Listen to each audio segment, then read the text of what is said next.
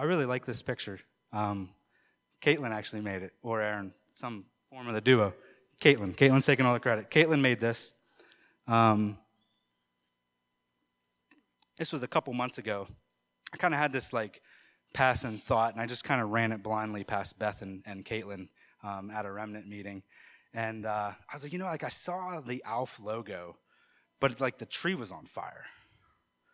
And Beth, like, a day later or something, had this dream, and it just recurrent with this phrase of catch the fire. So that's kind of where this was, the tree's 100% her creation. I just think it's amazing, so that's why I used it. Has nothing to do with the message.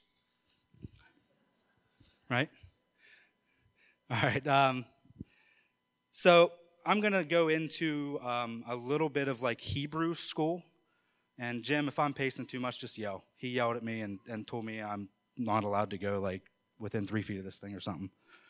But we're going to go do like a little bit of Hebrew school. God kind of gave me this word. So we're going to go over the word, and then we'll go over the vision that kind of led to this word, because otherwise the vision has no merit and makes zero sense without a little bit of knowledge of what this word is. So the word is hineni. It's a Hebrew compound word, and I apologize. Those were a lot bigger on my computer screen.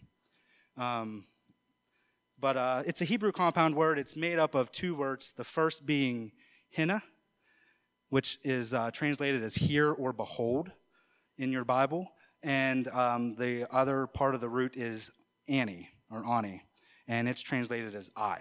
The compound word together means, and we see it in our Bible with the phrase, here I am. Or we see it with, here I am, send me. Or, behold, here I am. Or sometimes just in the New Testament, obviously that's in Greek, so it's a completely different word, same meaning, but we just see behold. There is another word that's kind of similar. So we see this phrase, here I am, 178 times in the Bible. But of those 78 times, only 17 of them are the word hineni. It is not the word hineni. The word hineni is translated as I am here, is more of like and then there's actually a modern Hebrew word it's po, and that's more of like an attendance word. That word is like if you're taking roll call in a classroom and you were a better student than I was, you'd say po or hinina. That just means you're there, you're just present. You're there for a cause, you're there for an action, like I am po to give this word today. I'm just here, just present. Hineni, on the other hand, is more of a emotional connection. There's an emotional tie to it, and this word kind of is like a total availability. It's a like I'm present, I'm ready for action. It comes with a, we see it in the Bible when somebody gets their name called and they say, yeah, here I am. They say hineni. When the prophets are called in the Old Testament, they're saying hineni, meaning whatever comes out of God's mouth next, I'm doing it. It's a total surrender. It is putting your heart on the altar in that moment. And I'm completely dying to self to do whatever you're asking me to do. A good modern day example would be, Pastor Jeff's in the hospital.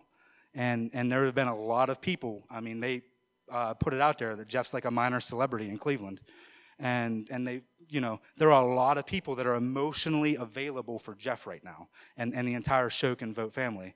And that's like a hineni kind of response, or like a, hineni action. So that's the word. It's a weird word. Never seen it before. And the way it came about was we were at Men of Valor probably 6 or 8 weeks ago. And at the end of Men of Valor, for those that go, we stand in a circle at the end. And, we just pray. Guys are praying, just pouring their hearts out. Just last week, we had a guy like, look, I am struggling with an addiction. And brothers came around him and held him up and prayed for him. There may just be sickness. You may just be going through a tough time. We just pray for whatever. We have a list that, Steve Wellman always brings it. It's the hit list. It's guys that have come to church and have fallen away. Or it's guys that, their wives are plugged into church, but they're completely disconnected. This group every Wednesday prays for those individuals, guys to just wake up to the revelation of the love of Jesus Christ. But we're standing there, 6 or 8 weeks ago, just praying, and I see, it was kind of like, so I'm a surveyor and engineer, and we draft plans, and I review them, and I stamp them, draft, complete, red lines, whatever, have a rubber stamp, put it on the plans. That way people know what stage of the process I'm in. Well, I saw this rubber stamp hit me in the chest. And when it peeled away, I saw a jumble of letters, and I'm like, well, that's kind of stupid. So I pulled my phone out, because it's like, I have no idea what the heck this means. Pull my phone out, and I text Beth the letters Hineni. I have no idea what the heck this word is. So we just keep on praying, and I was like, that's kind of weird. And so I get home, and I'm sitting in my driveway, and I just Google the word Hineni. Had no idea how to say it at the time, but Google the word Hineni. And I come across this article that just explained what I explained previously, the two, roots, the emotional implication and action. And I was just like blown away. And over the last, month and a half, just applying this word to my life and the things that we've done and gone through, Beth and I, and the things we've, taken the kids to the ramp and Youngstown, and taking our kids to the ramp, and wherever we were at, Cleveland, Tennessee. We went to the Ark Encounter. Just seeing everything with this word. I have a new appreciation for Hebrew. It's just such a complex language, and just the little bits that I've gone into, like this very well is, in my opinion anyways, right now, and I'll argue with you, and you can just bounce it off of Mark, and he can tell you I'm wrong. This is a very important Hebrew word. And so we're going to just unpack a little bit of where this happens in Scripture as we go through this. But, that vision, saw the stamp, came home, sat in my driveway, kind of Googled it. And in that article, it mentioned towards the end of it, just, that it didn't go into detail. It just said these are the times that it happened in the Bible. It was Abraham, it was Jacob, it was Samuel, it was Moses, it was Ananias. And I was just like, whoa, slow down a little bit. That's a lot of reading. And I come into my house to tell Beth about this, because she sent me a question mark back. I sent these random letters. She sent a question mark, and I said, I don't know. So I come in to tell her about this, and when I walked in the house, her and the kids were watching The Prince of Egypt. And I was just like, holy smokes, I'm just like, I got this word, and this was Moses' word. And you guys are watching the story of Moses, when I walked in, he was at the bush. I'm like, what the heck is this? You can't, God, you can't orchestrate that. I'm not making this stuff up. But, those of you that have been in church or even heard of church know who Moses is. Moses is born to a Hebrew family. At the time, the Israelites were growing in great numbers, and the Pharaoh, in an effort to try to control that growth, they enslaved everybody. And then he issued a decree to kill all the sons. They had a midwife that was present to kill him. Boy was born, he's done. Well, the mother hid Moses. He's the only account that we have of that. I'm sure there were others that attempted to do so. And she panicked, put him in a basket, sent him down the river, where he was scooped up by the Pharaoh's daughter, ultimately raised as an Egyptian. And there came a time and a point where he knew his people, and he knew where he was at, and this just caused this tension and this conflict, and that just welled up inside of him one day, and he lashed out and killed a guy, and that Pharaoh wanted to kill him. Like, hey, you committed murder, you're toast. My family or not. And Moses runs away, finds himself on the backside of a desert, long and short of it, shepherding his father-in-law's sheep, Jethro's sheep. And through that, just laboring and following these sheep along and leading them, he come across this bush that was on fire, but it wasn't burning. And that's where we're going to pick up with our scripture. It's Exodus 3, 1 through 6. And I was banking on reading these, but that is small. So now Moses was keeping the flock of his father-in-law, Jethro, the priest of Midian, and he led his flock to the west side of the wilderness and came to Horeb, the mountain of God. And the angel of the Lord appeared to him in a flame of fire out of the midst of a bush. He looked, and behold, the bush was burning, yet it was not consumed. And Moses said, I will turn aside to see this great sight, why the bush is not burned.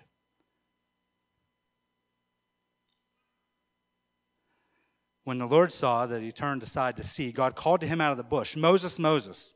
And he said, Here I am. That's the word Hineni. Then he said, Do not come near.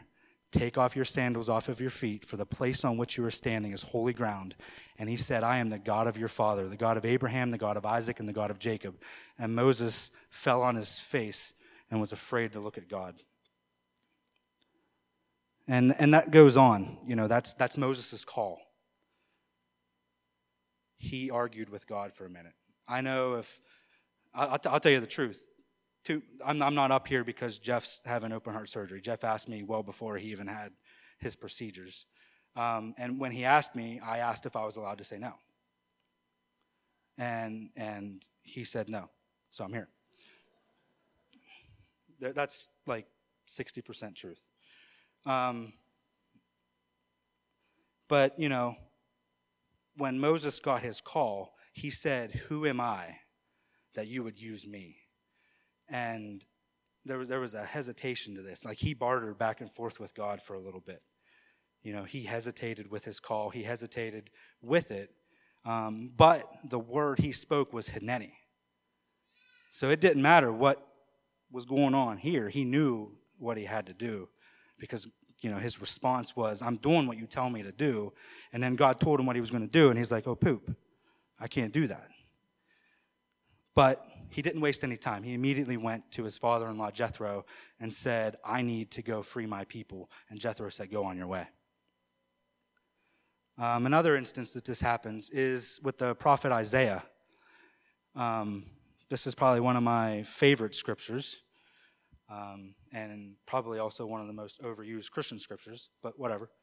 The prophet Isaiah finds himself in a dream or vision in the throne room of God, and God is just like, there's nobody around, there's nobody that can do anything, and Isaiah just feels this big because he knows the sin that he's carrying, and a seraphim flies out and purifies his mouth with a coal, and that's a representation of Jesus just cleansing him. And then God issues the question of who will go for me? And Isaiah's response is Hineni. I'll go. Send me. And, the word that he had after that, what followed, was that you're going to go give a word to the Israelites that your life is going to suck for the foreseeable future because of what you did. And it's like Isaiah was given such a hard ministry. And I know if I say yes, and then God says, go do that, I'm going to be like, well, I could probably find someone else that might jump at that opportunity. Scott Ashley would do it. And it's like, I don't know if I'm about something quite that hard, God. And Isaiah's ministry ended. It's some theologians think that he's the one referenced in Hebrews 11 of being sawed in half. Like, that's not cool. Had he known that at the outset, maybe his response had been a little different. But man, like that's a tough ministry. Isaiah was given a tough ministry. Moses was given a tough ministry. He had to go lead people that were comfortable being slaves. And not just that, but wander him around in circles for a long time. There's a New Testament example. There's other Old Testaments, like I said, Abraham, there's Jacob, there's Samuel. Samuel's dream, he's getting his name called, and he runs to Eli, and he's like, I'm here. And Eli's like, what the heck are you doing? Go back to bed. And eventually it clicks with him on hearing the Lord's voice. But a New Testament example, Ananias. We know Paul. Paul was a bad dude. Paul was a guy that was justified in his mind to run around and kill Christians because they weren't living the life that he'd been taught that they should live, and they were lifting somebody else up. Paul's on his way to Damascus, finds himself on his backside, blinded. Jesus smacks him off his horse, donkey, and onto his can, and look, you need to quit persecuting me. He calls, Paul, why are you persecuting me? And he takes himself, and Paul finds himself in a vision in Damascus, and Ananias at the same time finds himself in a vision in Damascus. And we'll just read through this real quick. It's Acts 9:10. Now there was a disciple at Damascus named Ananias. The Lord said to him in a vision, Ananias. And he said, here I am, Lord. Now we're in the Greek, so this isn't hineni. This is another word for behold. And the Lord said to him, rise and go to the street called Straight, into the house of Judas. Look for a man of Tarsus named Saul, for behold, he is praying. And he has seen in a vision a man named Ananias come in and lay his hands on him so that he might regain his sight. Ananias probably pooped his pants a little bit. And it goes on to say just that. He's like, look, God, maybe you got the wrong guy, but Paul's killing people for doing what you're sending me to do. And God, but his answer was, here I am, not, yeah, that's my name. His answer was hineni, not po. And Ananias ultimately goes, he doesn't waste any time. He kind of argues a little bit, like, maybe you got it wrong, but I'll go. You said go, I'll go. So he went afraid, but he went quickly. And ultimately, Ananias changed the history of the world. Ananias went, delivered Paul, and through the work of the Holy Spirit, and ultimately changed the course of history.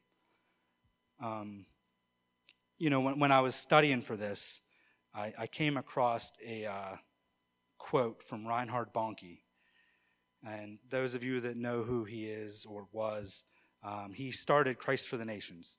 It is an outreach ministry mostly focused with Africa. He had a vision that he would change how they were. He was already evangelizing in Africa. He would change how they were evangelizing in Africa. He built this massive print shop that was just going to run off Bibles and give them to people. And he was under the leadership of another ministry of that time. And with that, those leaders, he took this vision to those leaders, and they checked it and said, no, you can't do that. You have to do what everyone else has been doing and what's going on. And then 4 nights in a row, he had the same dream of making that new print shop and spreading the word in a different way. And after that 4th day, he's in just such a hard place and being stretched and do I listen to the people that I'm under, or do I listen to what I believe is the voice of the Lord? And he tells his family that I'm going to go up into my bedroom and I'm going to fast and I'm going to pray until God gives me an answer. I don't care how long it takes. And he said I was up there for 15 minutes, so that's cool. I could do that. He goes up there for 15 minutes, and God tells him, if you don't do what I told you to do, I'm going to find somebody else, and you're going to be forgotten for all of history. And that's Reinhard Bonnke. I tossed that name out, and a lot of heads did this. So people know who he is. There's a place that, if God gives you if God calls you and you say, yes, I'm going to do something, then you can't wait. You can't drag your feet. You can't say, well, Shane's a much better speaker than I am, so why don't you just have him do it? You can't say, well, Scott Ashley serves way better than I do and cares about people more than I do, so why don't just send Scott Ashley? If God puts a call on your life, which everybody here has a call, then your job is to say yes to that. Because I really do believe that everybody here has a platform. Everybody here has a ministry. It might not look like this. It might not look like Mark leading on piano. It might not look like serving in children's ministry. It might look like going to Walmart and greeting people at the door. It might look like serving kids in a classroom. But I really believe that everybody has their own platform, and I believe that some people may not experience the revelation of Jesus Christ because we will not be effective with our own platforms. If I'm not willing to step out at my workplace, there's people there that aren't going to experience the kingdom of God because I'm being a pansy about it. If I'm allowed to say pansy. Take it up with Mark.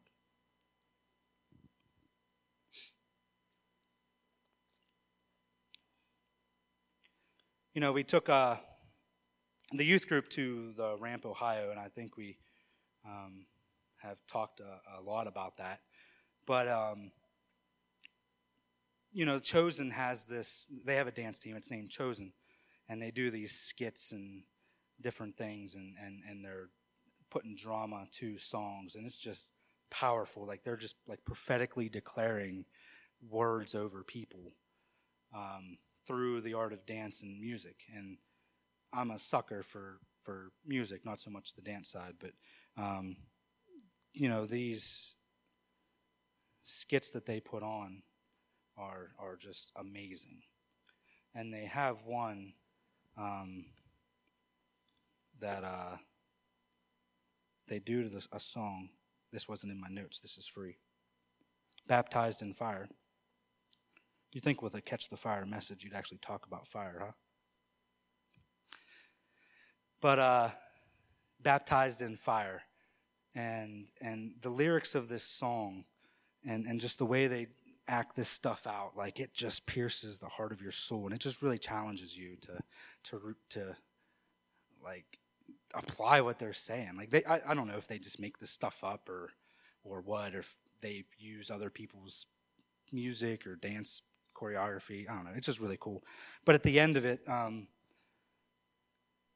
they roll from that right into a skit about a martyr, and Karen Wheaton leads the Ramp, and she was laying some stuff on that just went into all these people that have lived this Hineni lifestyle, but they're not recorded in the canon of Scripture. Like, we see a handful of people that have said yes in the Bible. And there are countless thousands or millions of others that have said an equal yes. That we don't even know the ins and outs of the sacrifices and what's into their stories. And but they really challenged us at the end of the Ramp to say yes no matter what. And I've been applying that since March or February, whenever we went.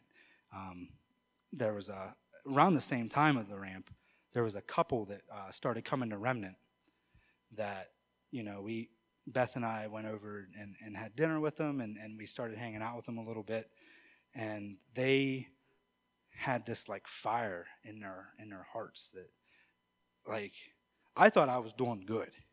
Like, here I am, like, man, Bobby's all right. But these guys challenged me.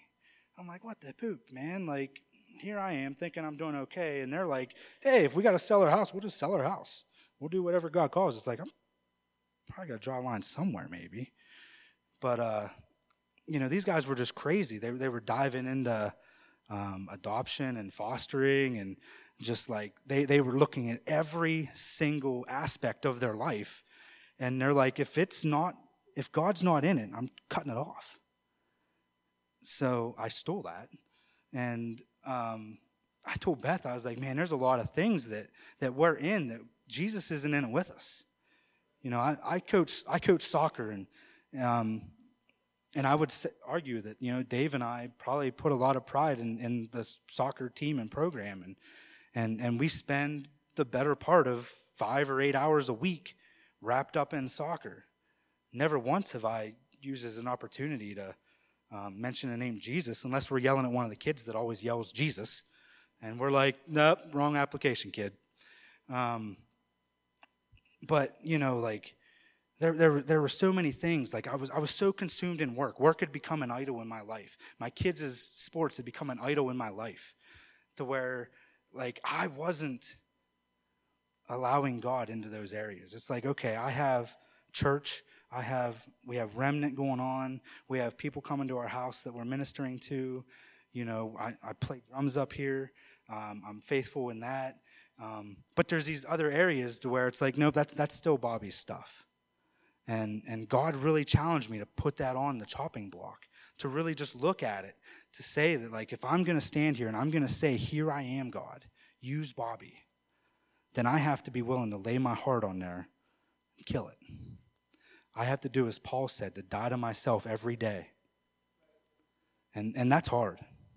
That's very hard to wake up every day and say, you know what, Bobby, you can't do what Bobby wants to do today. I'm sorry. Like, it's Jesus or bust from now on. You know, Jesus, right before he was leaving, he commissioned his disciples. Oh, we're good. He commissions his disciples and tells them that you will go and make disciples for all nations, baptizing them in the name of the Father and the Son and of the Holy Spirit. And we know that Holy Spirit to present himself in Acts chapter 2 as a mighty wind and a mighty fire. We know that Holy Spirit is the same Spirit of God that led Moses through the desert as a pillar of fire and a pillar of cloud. That pillar of fire came into the upper room in Acts chapter 2, and then it said it divided as tongues of fire, and everybody was baptized in the Holy Spirit. And that fire came on the inside of them. The same fire that was inside of Jesus came on the inside of all 120 in that upper room. And they did miraculous things. They set out from there, and they founded the church as we know it.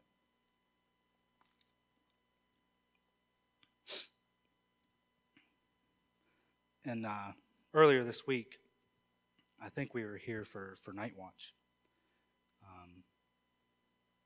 I saw this picture of a fire. And Mark, if you want to come up. I saw this picture of a fire that, just a campfire. And there was some logs that were like sitting beside the fire. There were some logs that were like, you know, half in the fire. They're half ablaze and half of them sticking out. And there's the logs that are fully consumed in the fire. And I think that's a very good picture of the church. We have those that we would consider as on fire for God. Those are the logs or the coals that are in the fire. And then we have probably where I would lump the greater part of the church, or even greater part of, you know, not our church, the larger church. Those that are half in and half out. And then you have those that are just on the outside looking in, you know. God doesn't want you to be halfway in or on the outside looking in. There's this fire. It's the glory of God that's just echoing through all of eternity. That if you guys, oh man, here we go. If you guys would just really grab that, man.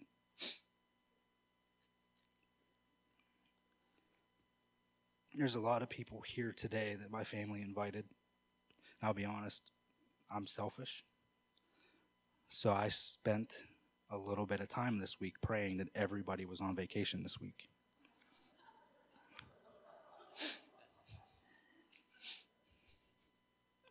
God didn't answer that prayer.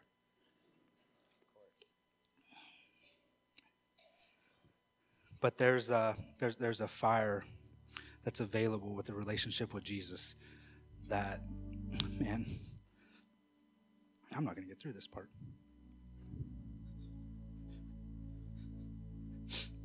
There's a lot of people here that know who I am.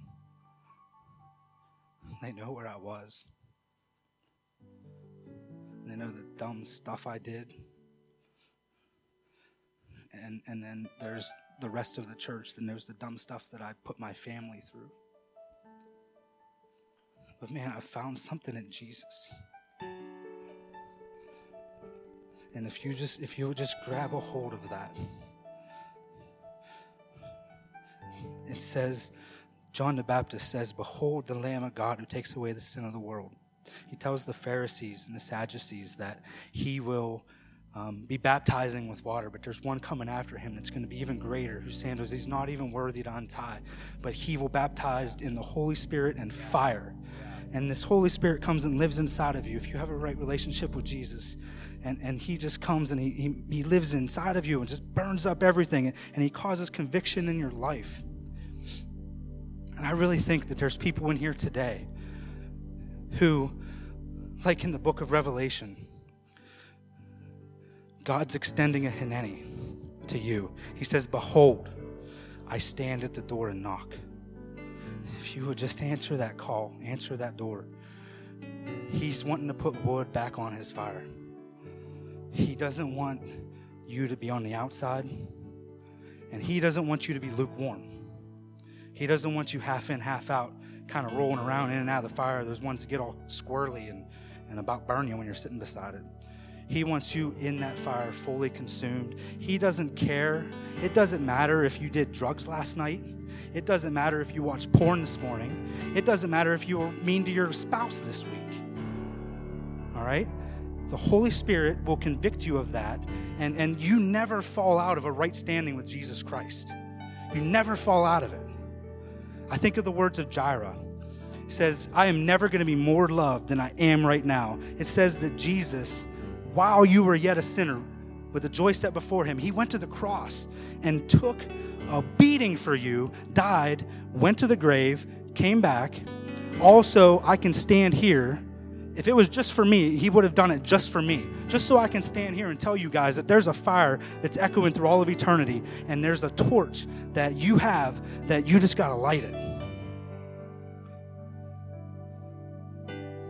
When God addressed Moses, he says, "Look, man, I'm the God of Abraham, I'm the God of Isaac, and I'm the God of Jacob." He didn't say I'm the God of Israel. He's the God of a broken guy too. Moses, knowing the sin that was of his life, that he killed a guy. Bobby, knowing the sin of his life, I still have to lay it down. I still have to come to Holy Spirit, Jesus, and the Father God and say, "Hineni, here I am, send me, use me, have your way with me. I'm desperate for you." We sang that earlier. I am desperate for you. And I am fixated on this one thing. And I want you guys to be fixated on that one thing. Really just grab a hold of that. There's going to be a ministry team up here that, I want you guys to step into this. Okay? You're not called to be lukewarm Christians. We are not called to be lukewarm Christians. We are called to live a life on fire for God. And God's going to start some fires today. He's throwing some wood on the fire. So will you say yes to that fire? I want to pray. If you guys want to come.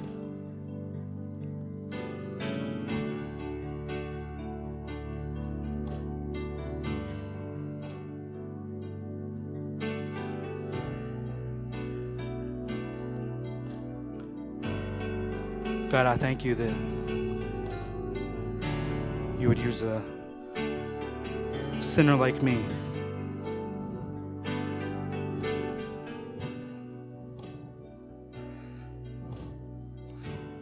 Holy Spirit, we just ask that you just fall in this place.